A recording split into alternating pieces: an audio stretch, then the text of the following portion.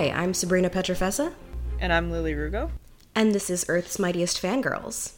We're back after a brief hiatus. Just a week. Just a short break. Yeah. And today we're talking about Guardians of the Galaxy. Yay. It came out in 2014, which seems like, again, a long time ago. We graduated high school. Yeah, that was crazy. It was like the summer before we both went to college. Yep. But, okay. Guardians of the Galaxy was directed by James Gunn, and according to IMDb, had 21 writers. What? The reviews only mentioned 2. Okay, it's all because it involves the character creators. All of them. This credit has all of the character creators too. So the 2 writers were James Gunn and Nicole Perlman. Was that our first woman? Yeah, I think so, actually. Ooh. Which is why I think I knew about that when I saw the movie for the first time, so I was like trying really, really hard to really, really love Guardians of the Galaxy. Mm-hmm. And I did really like it, but I wasn't like, this is the best Marvel movie ever! Mm-hmm. Which was a little disappointing when I knew that a woman was involved with writing it.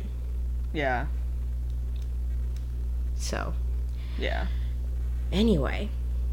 We can't really get into this episode without talking about the whole James Gunn controversy that happened recently. James Gunn has been fired from Marvel and is no longer involved with the creation of the Guardians of the Galaxy characters. Because I know vaguely what it's about. I know it's about his tweets. Past things he said. So he used to say some things that were a little sexist and a little pedophilic. Oh. Yeah. So that's why he these tweets came up. They, he's never deleted them. They were just deep in his Twitter, and I was reading about it a little bit, and he likes to say things like that because he likes to that's like what he was saying. He was like, I just like to be like, say things that cause controversy, like that kind of thing. Oh, one of those, yeah. But like, I don't know, I feel like of all things, the things you don't joke about are like pedophiles. Yeah, that's not usually a comedy go-to. Yeah. So he got fired for those comments. And the entire cast came together and said, we do not support the firing of James Gunn. And the person who is most outspoken about it is actually Dave Bautista, who plays Drax in the movies. I remember hearing about that. He's prepared to walk if James Gunn stays fired. So I think he has to walk now. He's not, I don't think he's, okay, hold on. Let me look this up. Pause. Because I'm pretty sure it's not that he is prepared to walk if James Gunn stays fired. He's prepared to walk if they don't stick with his script for the 3rd movie. Oh. Oh, wow. They're still talking about this as early as 10 hours ago, as we are recording. Ah, rough. Because I also heard, how these tweets were found was also a little, I don't want to say sketchy, but it was a whole situation of how these tweets were found was basically James Gunn was being outspoken critic of, I don't know if it was Trump specifically, just what the current administration, and a bunch of trolls just took a deep dive and then they found these things. Yeah, there's a part of the right, and I'm just putting that in quotes, who are deep diving into liberal Hollywood players and big Democratic type people to try and be like, hey, your people are bad too. Yeah. So, not excusing what James Gunn did or said, but it's a whole lot of mess. Yeah, and we're not gonna start to finish. We're not going to get too much into that, you know what I mean? Yeah. No one's here to listen to our politics, but, I mean, you probably have figured that out by now. Yeah, so this article that I'm reading does say that a quote from Bautista is, "It's a bittersweet conversation. No, it's a bitter, bitter conversation because I'm not really happy with what they've done with James Gunn. The movie is on hold indefinitely." And Bautista says he doesn't think he wants to work with Disney. Huh. That is a strong stance. Well, quite frankly, when I heard about this, I was like, yep, James Gunn is canceled. Mm-hmm. And then when Bautista was being, like, such a big supporter of him, I was like, you're canceled too, then. Mm-hmm. I'm sorry. Yeah, I thought it was surprising the entire cast stood behind him. Yeah. I thought that was an interesting move. Yeah, it's just a mess, and it's going to be interesting to see how it goes, because James Gunn is a massive part of Guardians. He is, and I'm not going to say that he didn't do good work.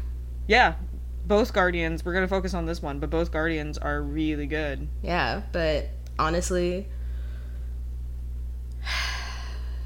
I don't know, what he said is a little unforgivable. I don't want to read his tweets right now, but if you're interested in finding anything out about it, just Google him.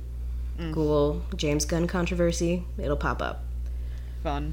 All right, so let's get started with the actual movie. Yes, we did the thing, so here we go. Okay. So, Guardians of the Galaxy is about a ragtag group of criminals who come together to save the galaxy from a evil, extremist type terrorist person named Ronan, who is a Kree alien, obviously, and has ties to Thanos. Right, this is when it starts getting more, not intense, but more obvious who the eventual big bad of the MCU is going to be. Yes.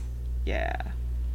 Mostly because of Gamora, because that's her whole thing. Yeah, because Gamora and Nebula are daughters of Thanos, but it's clear in this movie that neither of them like Thanos. Mm-hmm. At all. So that's interesting. I loved seeing that. Yeah. And I also just really like that relationship, the Gamora-Nebula relationship. It's a very interesting little sisterhood there.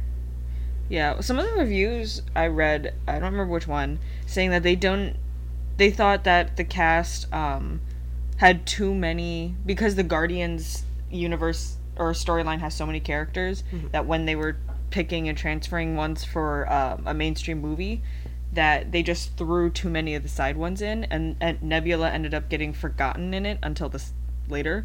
And I kind of agree with that. When I think of Guardians of the Galaxy, I don't really remember Nebula in the first one. I mean, I can understand that, but it's also not really about Nebula. Yeah. Like, she's just kind of one of the side villains. She's a person that Gamora is up against. And the only person that Gamora, like... The only person that is a challenger for Gamora. Okay, yeah. Because I only remember whenever I think of her is the fight scenes. Like, I kind of forgot they were both, like, quote-unquote sisters. Yeah. Yeah. Yes, because they were both adopted by Thanos. Sorry, that's my notebook. Yeah. I definitely just got, like, a little weird noise on my microphone because of that, but whatever.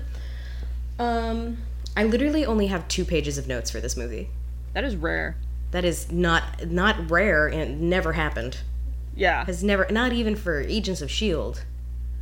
True, though. But I feel like that, I don't, like, again, I really enjoyed the movie, you really enjoyed the movie, but that is a reflection, I think, on the film, because, like I told you earlier before we started recording, when I think of Guardians of the Galaxy, I remember more of how it made me feel versus the plot. Yeah. I like, because I think it's very character-driven.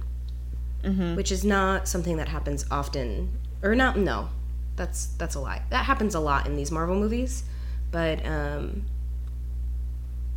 I think it's not often that it happens with so many characters in one film. Mm-hmm. Like Avengers probably has the same amount of people to worry about, right? but it's not nearly as character driven as Guardians of the Galaxy is. Yeah, and one of the other things was saying that's because so many of them had their own standalones beforehand, so they could just get into it, versus Guardians did have to do a little bit of setup. Yeah. But all the setup was so natural and so connected in a way that I was like, oh, like they're setting the characters up, right? But at the same time you're like, oh, this is the best way to set up these characters.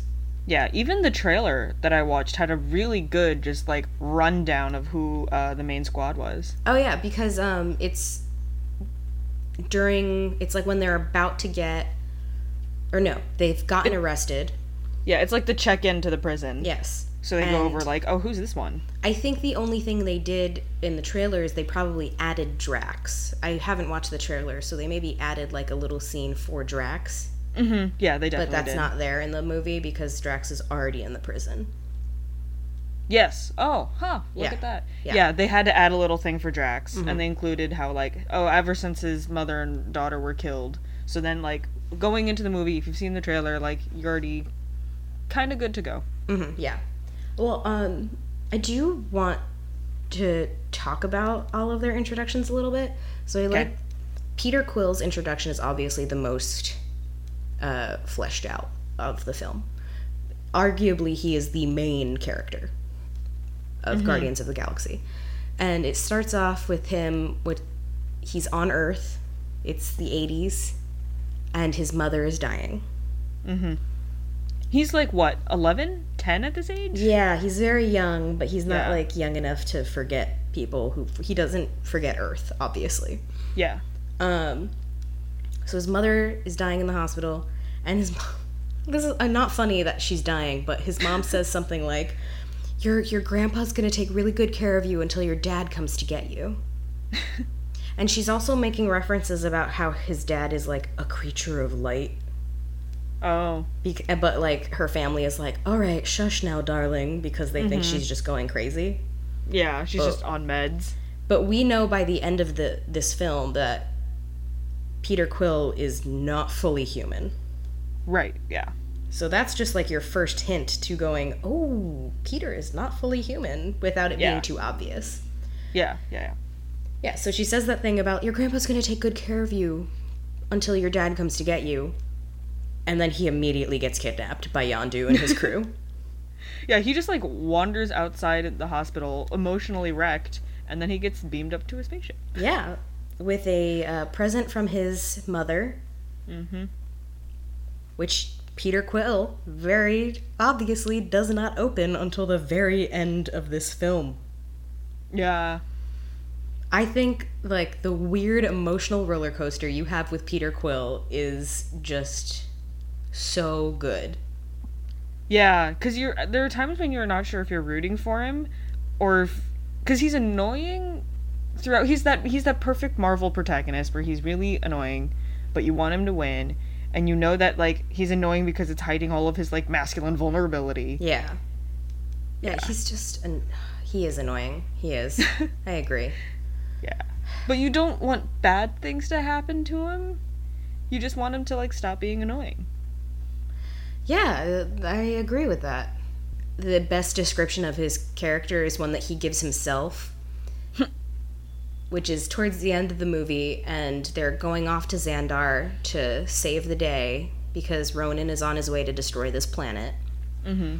And he contacts someone in the Nova Corps, which is their police, and says, hey, so we have no reason to contact you, so please believe us when we say that some guy is coming to, like, destroy your entire planet, and he has an Infinity Stone, so please listen to us.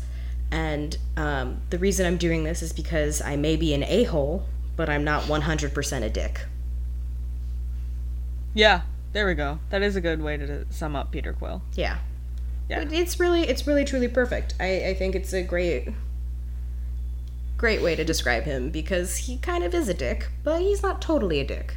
Yeah. Describes, I was gonna say most of the team, but mostly him, obviously. No, and then a little bit of Rocket. I think like if you put a percentage of how much of a dick Rocket is, it's like 90%. Yeah. But like for Peter, it might be like 60. I'd agree with that. Yeah. Do you want to? But speaking of Rocket, Yeah. I love Rocket. He's like my favorite character. Rocket and Groot are my favorite like duo. Like I love them Everyone so much. said that they were the scene stealers. They're like, Chris Pratt did such a blah blah blah blah, but actually Rocket and Groot are the best parts of this movie. Yeah, because I don't know how Bradley Cooper does it.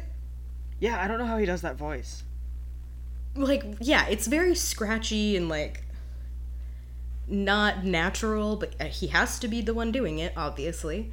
And I just don't This is the thing that always makes me so shocked by voice actors is how good they are at making you be so emotional for a character that like with only their voice, Yeah. Because I don't think Bradley Cooper gets hooked up to the like weird face thing. I think he does, because if you look at behind the scene photos of Guardians, it looks ridiculous because Vin Diesel as Groot and Bradley Cooper as Rocket are there like covered in CGI capture suits. Oh, they are? I'm gonna Google this now to fact check myself, but like behind the scenes photos of the Guardians cast are hilarious. I literally didn't know this. I feel like maybe they don't do it all the time, but I feel like I've definitely seen photos of them like this. All right. Oh my god. We'll put a photo of it in the episode description if we find one. Yeah. If Lily finds one. Oh my god, that's crazy. Yeah. Or maybe they only do it for like the really like the fight scenes and stuff, so they know how the character would like fight or whatever. But I'll keep still Googling. They still do it though. Yeah. No, but back to what I was getting at, I was like, so he does such a good job of the voice acting and whatever, because he gives the most heartbreaking little performance of the crew gets to nowhere, which is a planet type place that is some ancient being's skull. Yeah. And it's massive. Yeah, it's massive, and it's as planet. big as a planet, but it's a skull. Like, it's an ancient being's skull. It's really cool. Yeah. So it's called Nowhere, and they're waiting for the Collector to come and get the Infinity Stone to sell it to him, but they're all waiting, and Rocket and Drax and Groot are gambling, and then all of a sudden they start, like, fighting. And Rocket gives that performance where he was like, I didn't ask to be, like, experimented on and turned into this little monster. And it's, like, so heartbreaking. Yeah, because he's not technically, like, some weird alien raccoon. He's a normal raccoon that just got seriously messed with. Yeah. Like, yeah. It was illegal experimentation. Yeah. On a lower life, like, being. But he also doesn't know that he's a raccoon. Yeah, he has no concept of what he is. Because, like, there are no other raccoons. Mm-hmm. So I love it, because they're all getting into the prison, and Peter is like, I'm not listening to a raccoon. And Rocket's like, what's a raccoon? You are, you idiot. You're a raccoon. Look in the mirror. Like, I love that. I love that. Is Trash Panda in this one, or is that the second one? That's not this one. Damn. Sorry. Yeah, we'll cut it out, but yeah. Also, I love Peter's obsession with Kevin Bacon, which is really surprising to me because I don't know a lot of people who actually like the movie Footloose. I really don't. Yeah, that's true. But Peter Quill is a fan of Footloose. Yeah. He's like, it's cute. Such a fan of all things like 80s. Did Footloose even come out in the 80s? When did Footloose come out? Was it the 70s? I have no idea. I don't know. I'm not looking that up. It's not worth my time. Yeah, it's not a big enough important thing. But I mean, it would make sense why he loves it so much, because that's the era when he left Earth. Yes. So it's also he's convinced that's when Earth stayed. No, he's not convinced. It's just like That's his golden he has years. no interest in going back to Earth, so the things that he remembers are just frozen, not frozen in time, but like, if I'm like trying to find Nostalgic. yeah, he's just nostalgic for his childhood. Yeah, that makes sense. There's like no reason for him to think that like things haven't changed. Yeah, that's true. That's Anyways. just like where he is in his life. Did you want to finish the rundown of the other characters? We only got through Quill and Rocket. Oh my god, we're so far into this episode and we only got through Quill and Rocket. Yeah, but so moving on from Rocket, let's talk about Groot. You have to. Is the most innocent, pure soul in this entire universe. He really is just an animated houseplant. I love him. Like if you any of your little like succulents that you have could be a person, it would be Groot. I kept watching this movie and going, "Oh, you're like Lenny from Of Mice and Men." Oh. Except more aware. Yeah. Because I assume, is he intelligent for his, like, his species isn't stupid. He just can't talk? No. He, like, his species is Groot, and the way they talk is, I am Groot, like that. And you have to just know how to translate that. Right. Which must be tonal. It sounds like it, because I'm going to give Vin Diesel that. He put a lot of emotion in those 3 words when he wrote it, too. Yeah, so it must be tonal if you're going to understand the Groot language. But I only compare him to Lenny because normally he's just like a cute little thing, like a cute big thing. He's pretty big. But he's so innocent and like pure and good. But then like when he's mad or he's fighting, he goes crazy. Which, I don't know if I want to use the word crazy, but like you can see the like determination to win in his eyes. Yeah, it's intense. They do a really good job animating Groot in the fight scenes. Yeah. I love Groot. He is also one of my favorites. I love him so much. I really love his relationship with Rocket. Yeah. It's really cute. Yeah. I like when we first meet them in the movie, Rocket is on Xandar looking for like his next bounty basically. And Groot is just drinking fountain water. And Rocket's like, "Stop drinking fountain water. That's disgusting." It's like a dog in the toilet. Yeah. And and so then they find Peter. They also scan Stan Lee, and they call him a pervert, and I think that's really funny. I thought it was really funny. Good. Yeah. So, and then they find out that there's like a huge bounty on Peter's head because he stole the orb from Yondu. Not stole it, but he got to it before Yondu and then never like worked with him on that deal. And it creates that whole big fight that gets them arrested between the two of them, Peter and Gamora.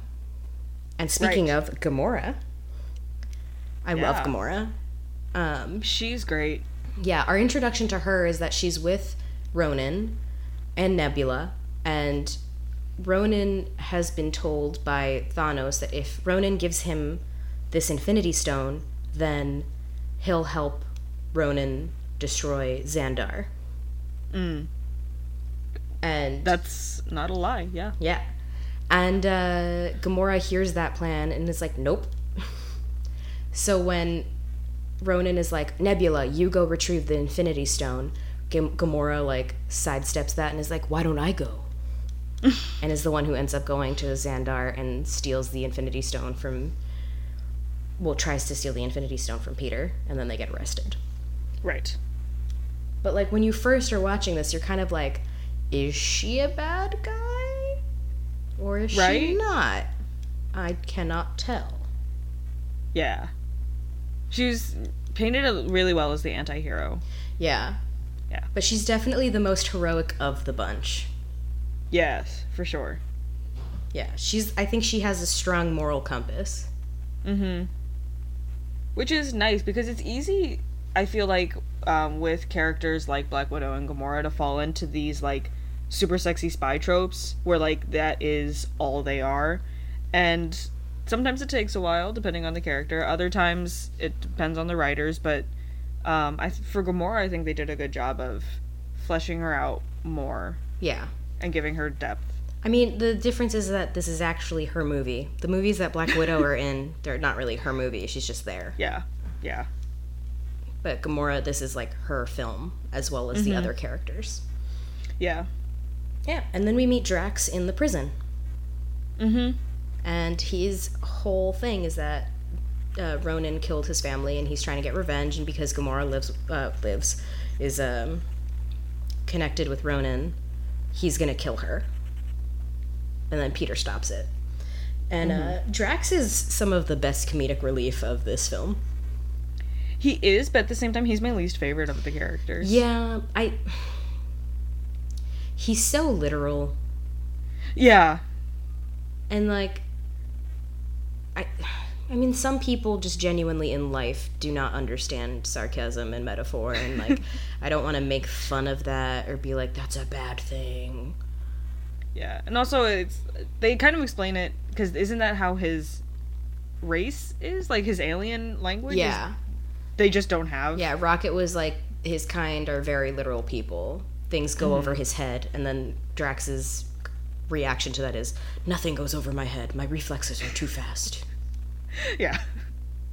Yeah. Yeah. So I think they're funny little moments, and they're really good comic relief, but ultimately, I think I don't like Drax is because, you know, you don't understand metaphor or you are very literal, doesn't mean you have to be an idiot. Yeah. And he's an idiot. Yeah. Like, for me, it's mainly he's so loud. He's very loud. He is very loud all the time. But, I mean, like, he's so stupid and he's so, I don't know. I just think he's kind of dumb. And he's so, like, one-track minded that he can't think of the consequences of his actions, like calling Ronan to nowhere. Yes. I think that's probably the turning point for a lot of people. We're just like, oh, Drax is gone from, like, you know, not kind-hearted, but from just, like, kind of lovable idiot of the group to just like, oh, now you're annoying. Yeah, and I think what Rocket says to Drax in reaction to that was really smart. He was like, everyone has dead people. Like, boo-hoo, your wife and your kid is dead. Everyone has dead people, but that doesn't mean you have to get everyone else dead along with them to get your revenge. Yeah. So. Yeah. And that's the team. That is the team. That's team. Also, I know I'm about to backtrack all the way back to the beginning, but the opening of this film is so funny. Because Star-Lord, Peter Quill, gets on this planet, and it's all ominous, and you're like, oh my god, like, there's something weird happening right now. And all of a sudden, he enters this cave where he's gonna get the orb. Oh yeah, it's very Indiana Jones. Yeah. And then all of a sudden, what is it? Come and Get Your Love starts playing. And he's dancing along to his, like, goal, and there are these, like, lizardy alien things, and he picks them up and is, like, singing into them as he's, like, walking through, and it's really funny. It's just, like, if you went into Guardians of the Galaxy expecting a serious film, that's the exact moment where you're like, oh, this is not going to be serious. Yeah. They really did a good job casting Chris Pratt. Yeah. He was a really good Peter Quill. He was. I mean, if you watch Parks and Rec, you can see that he's very good at playing a lovable dummy. Yeah. Yeah. Also, I kind of can't mention Parks and Rec and Chris Pratt and Guardians of the Galaxy without mentioning the way that they explained his weight loss in Parks and Rec, which was just, I stopped drinking beer. Wow, how much beer were you drinking? It's the best write-off line because everyone knows it's very ridiculous. Yeah, but it's so wonderful. was that show. Yes.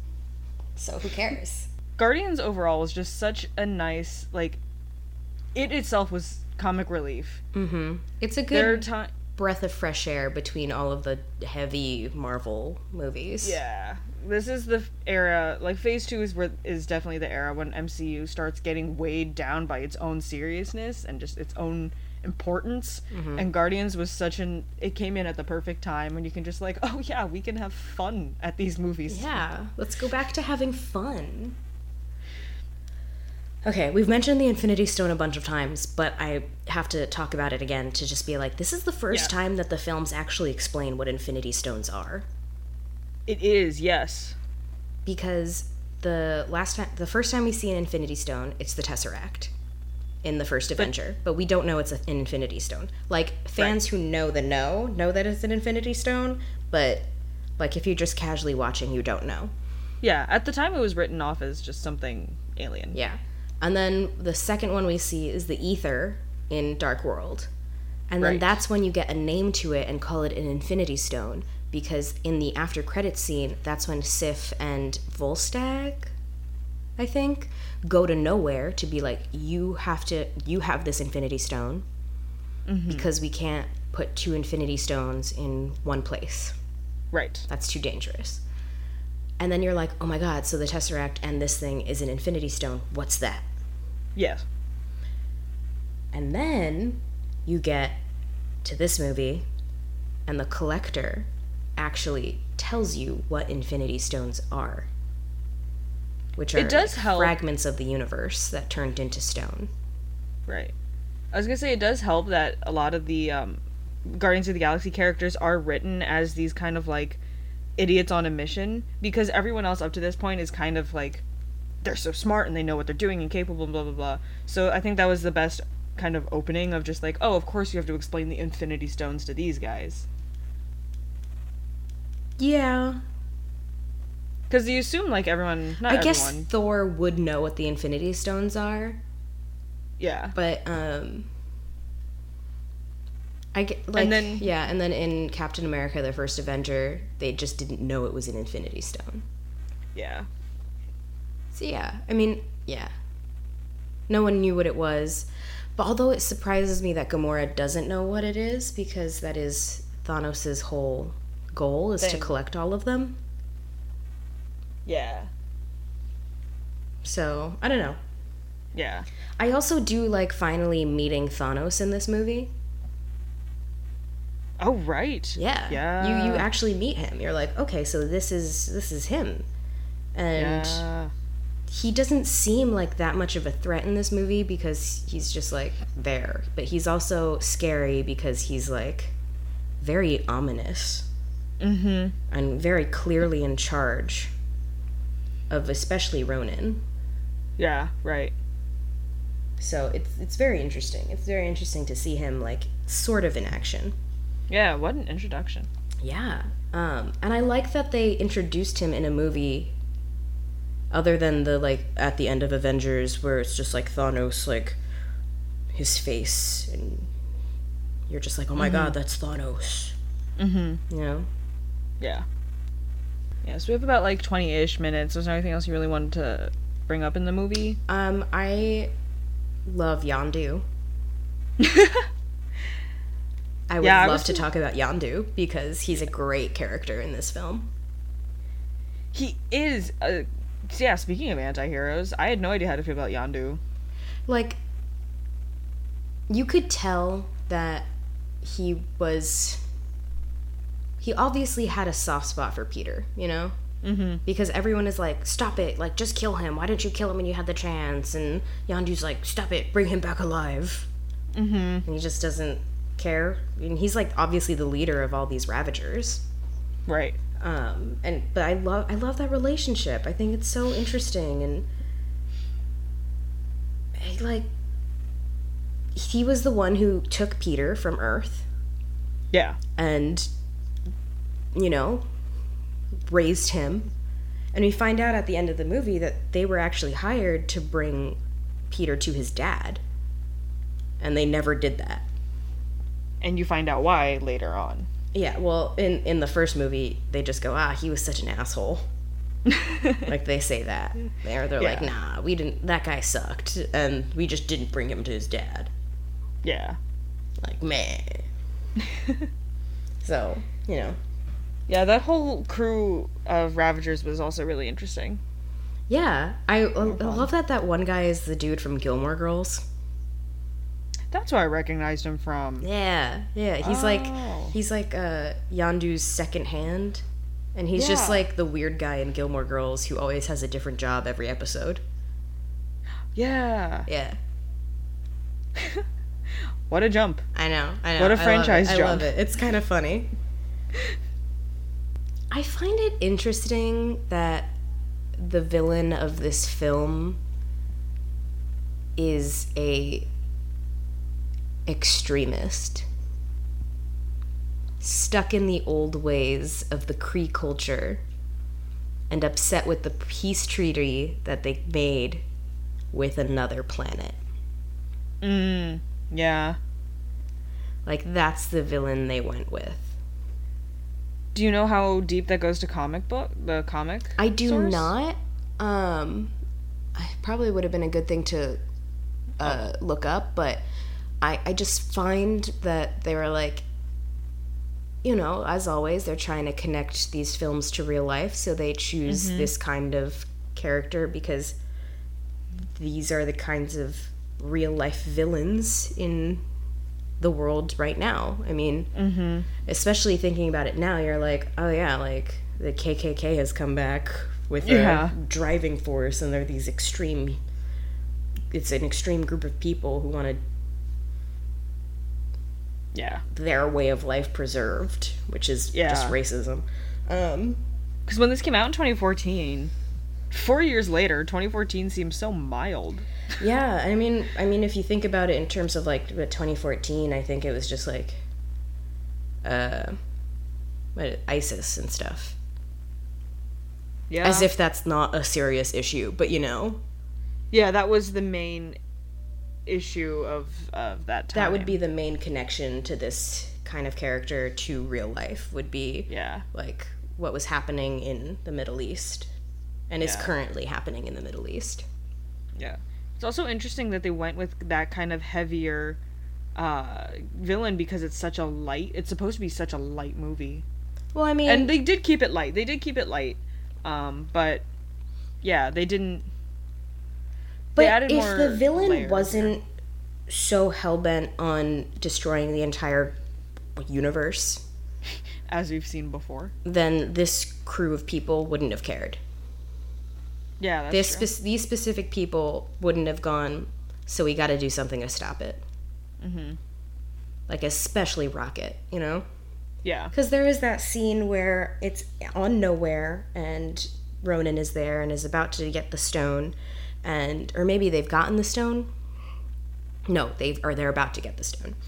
And Rocket is like, what has the galaxy ever done for you? Why do you want to save it? What are you, goody two-shoes all of a sudden? And Peter's just like, because I'm one of the idiots who live in it. Which is I loved hearing that. Because finally someone was like saying something real, where it's like, I want to save the world because that's the right thing to do. No, I don't want to save the world because it's the right thing to do. I want to save the world because if I don't save the world, I'm going to die with it. Yeah. It's self-preservation. Yeah. So it was really fun and, like, nice to see that as someone's motivation. Because it's true. Like, I don't want to die. Yeah. And, like, they were the only ones who kind of knew everything that was happening, so it had to be them. Okay, but also, that last fight scene is so good. Yeah, I was going to say, I think if we're not wrapping up, but we are getting towards the end of the episode, so we have to get to the end of this movie. It is so good. Because, so like I said before, they all need to get to Xandar. I was like, I know the name, but they're all such strange names, so they start, like, mixing with each other. So they have to get to Xandar. And Peter contacts someone from the Nova Corps that has arrested him before. And what's his name? He's the guy who voices Wreck-It Ralph. Oh. What? Yeah, but you can see his face, right? But I can never remember his name. I'm gonna say it. I'm gonna look it up. I think I still have IMDb up, hopefully. Because every time I think of him, I'm like, I know exactly who that is, but I can never tell you his name. John C. Reilly. Oh. Yes. Also, Glenn Close is the head of the Nova Corps. This is a strangely star-studded film. Yeah, they had a lot of cameos. Like, Yondu And is played by Michael Rooker. Like... Yeah. Sean Gunn is Yondu's second hand. Like, that's the actor's name. Yes. Yeah. Yeah. And, like, Zoe Saldana is a lovely, beautiful human being. And Ronan is played by Lee Pace. Oh. Yes. So they contact John C. Reilly to be like, hey, this is happening. Be careful, Ronan's coming. Because, like, Ronan is their biggest threat. And, yeah, that happens. And then they have the, like, Nova Corps pilots come out and create this, like, wall, this force field with their planes things, spaceships. And it was so cool. It was so cool to see that. And it was equally disturbing to watch all of them burn up. Yes. Every single one. I don't think a single pilot survived that. The death toll in this movie was pretty high. It was. But it could have been higher, seeing as Ronan wanted to eliminate an entire planet. Mm-hmm. So, there is that. Yeah, so they're getting on Ronan's ship, and Gamora has this plan to, like, open these doors to where Ronan is and all of that stuff. And that's where we see, like, Gamora and Nebula, like, really fight for the first time, and you're like, oh my god, wow. It's kind of similar to the way Cap and Bucky fight. They are equally... matched, yeah. Yeah, they're equally matched. The best opponent for the other. Yes. They're the best opponents for each other. Not that their styles, like, the two duos' styles are the same, it's just that they are equally matched to each other. Yeah. Because they had the same intense training, and they've been fighting forever. Yes. Kidnapped at young ages and genetically modified to become the perfect killing weapon. Mm-hmm. Yeah. So there is that kind of thing. And then they finally get through the doors, and they shoot Ronan. They're like, all right, we got him. They did not get him, and Ronan decides to blow up his own ship to get to the ground. And that is when Groot turns himself into a shield for the entire crew. And Rocket goes up to his face and is like, no, Groot, you're gonna die. And Groot says, we are Groot. And my god, I could not take that. That is the... There is, at no point in this movie are you expecting to ugly cry. And then all of a sudden, in the last, 20 minutes of this movie, you're ugly crying. Yes. And all of them make it to the ground. And then in true Peter Quill fashion, he challenges Ronan to a dance-off to distract him from Rocket trying to blow him up. And that's when Peter grabs the Infinity Stone and doesn't immediately die, like we saw the Collector's slave do. Right. And as the Collector had said, he was like, sometimes a group of people can contain the power, but they all died too. Right. But this group of people did not. Yeah. Peter had to anchor them. Yeah. And everyone else, through the power of friendship, made it. Yes. Survived. Gamora grabs Peter's hand, and in that moment, Peter is within this, in his mind, and Gamora is like, grab my hand, Peter, take my hand, and Peter sees his mom. Right. Because his eyes are doing the thing right now, right? Yeah. His eyes are all purple. I remember this. Yes. Yes. His eyes are all purple. So they grab hands, and then Drax, grabs his shoulder, and then Rocket grabs Drax's pinky, because he's short.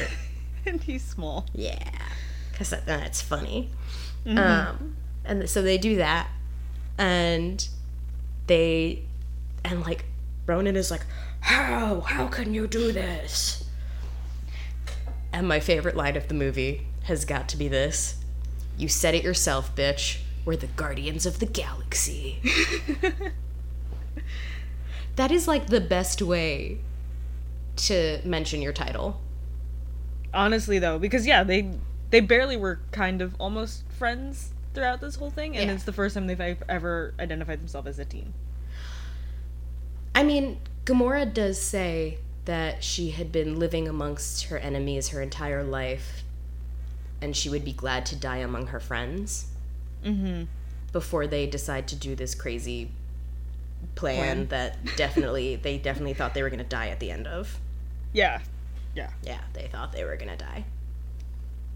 And they'd already just seen Groot die. But other than that being like a really great ending and the great fight scene, it was visually beautiful. Yeah, the CGI in this whole movie was really good. It's nice as, like, obviously, as we go along, tech is getting better, but the CGI enhancements in the MCU as we go along, they're just getting really nice. Yeah. They're just really aesthetically pleasing. Yeah, but I don't know why I just liked that, like, purple storm cloud that they were in while that was happening to them. Yeah. It was so good. Did they say what's the purple one? Did they say which stone it is? Not in this movie. Okay, then it's just there. We'll find out later. Yes. It's just there. And it's very, very powerful and very scary. Mm-hmm. So, yeah. I had like a thought for my next thought, but I don't know what it was. Anyway, the movie ends, and Xandar is like, all of your criminal records are expunged because you helped basically save the entire universe, and that is and our fair. entire planet. That's fair. And Rocket and Drax both ask, "What if I want to do these illegal things?" And John C. Reilly is like, "Those are very illegal. We will arrest you." Drax specifically asks, "What if he wants to murder someone?" And John C. Reilly is like, "Well, that is murder, and that is one of the worst crimes you can possibly commit." So, love it. Yeah. And then Peter's on his ship because the Xandarians also recreated his ship and salvaged it as much as they could. And he opens the gift that his mom gave him on her dying day. And it's another cassette tape. Volume 2. Yes. And then you also find out in that letter that is in there, where she's like, "I will always be with you, my little Star-Lord." You find out that she's the one who gave him the name. Yeah, I forgot about that. Yeah, and it's so sweet. I forgot about it too. And then, like, I was watching the movie, and he opened the letter, and the very last word of the letter is Star-Lord, and I went, "Oh my god!" Because up until then, it's a running joke of, like, who calls him Star-Lord? Only himself. Yeah. And then it's like, oh. And then at the end of the movie, he's fighting that, like, one alien who's a black guy. Not saying that in, like, a weird way, just saying, like, that is how you identify him, because I don't know his name. And he's like, "Star-Lord," and Peter Quill is just like, "Finally." And it's so funny. I love it. Yeah, it's so sad. It's just so heartwarming to see him open that and play the first song, which I think is like "Ain't No Mountain High Enough." Probably. I know that was another thing a lot of people talked about when this movie came out, was just the soundtrack was a banger. Mm-hmm. It was. They did such a good job with it. It was. Yeah, and that's the end of the official part of the movie. And then remind me of the post-credit scene. So the first post-credit scene is actually like Drax reading, and then at the foreground of the shot is baby Groot in his cot because I couldn't remember dancing. I couldn't remember when Rocket went back and found a cutting. No, it was like literally right after they fought. Like, he picked up a piece of Groot and was just holding it and then crying, and then Drax sits next to him and just starts petting him.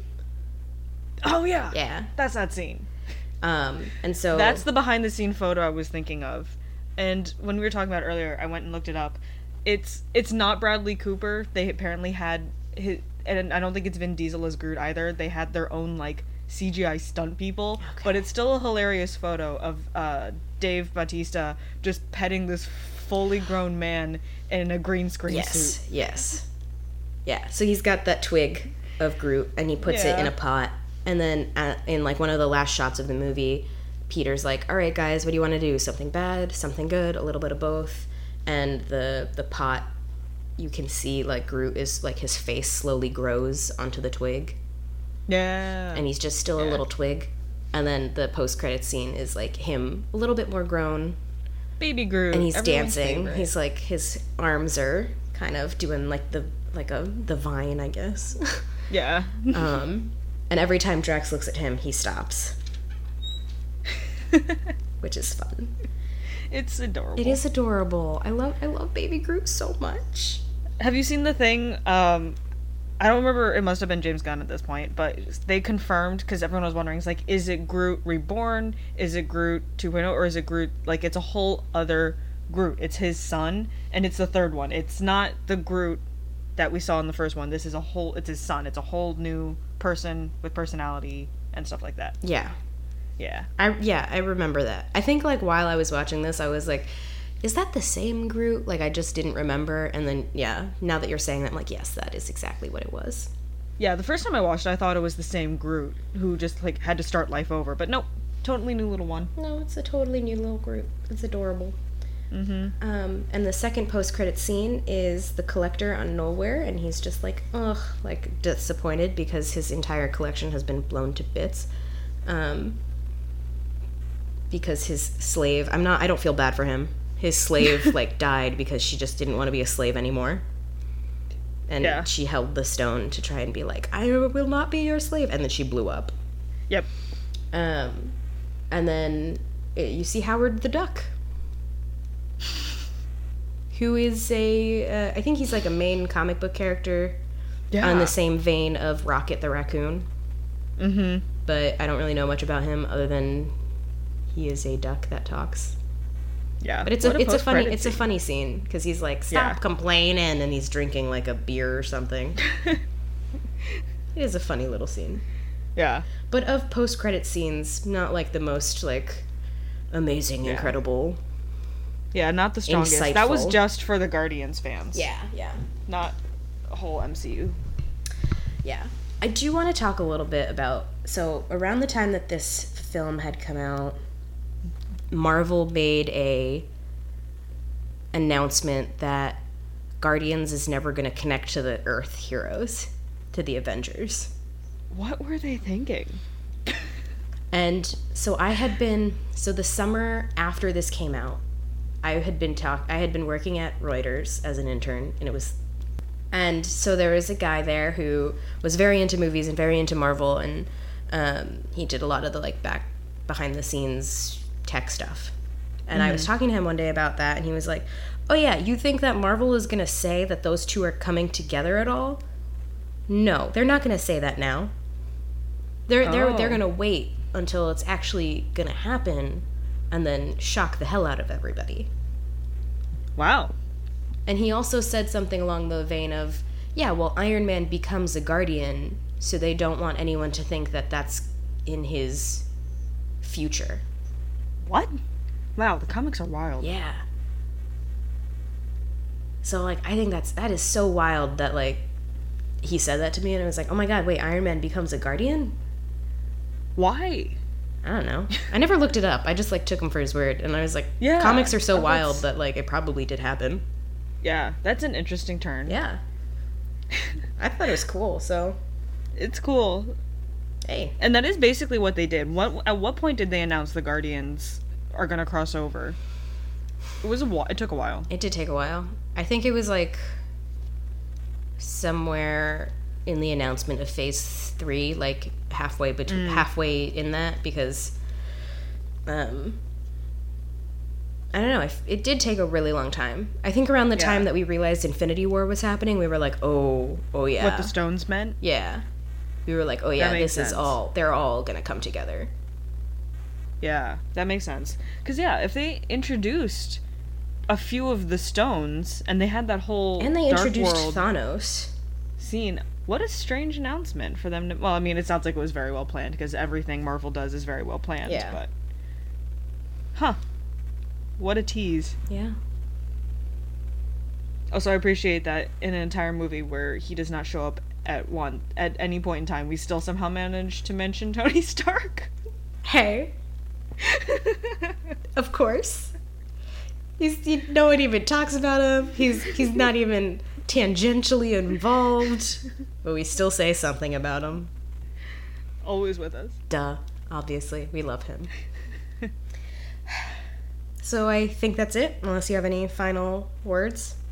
No, I remember it was fun, and it was such... When you watch the MCU, it's just such a breath of fresh air. Yeah. It's just such a breather. You can finally laugh again. Especially since I've been rewatching them all, and while doing this, it's like, this was just so nice. It was nice to... I think I didn't take a lot of notes because it was just very nice for me to just sit and, like, watch and laugh. Yeah.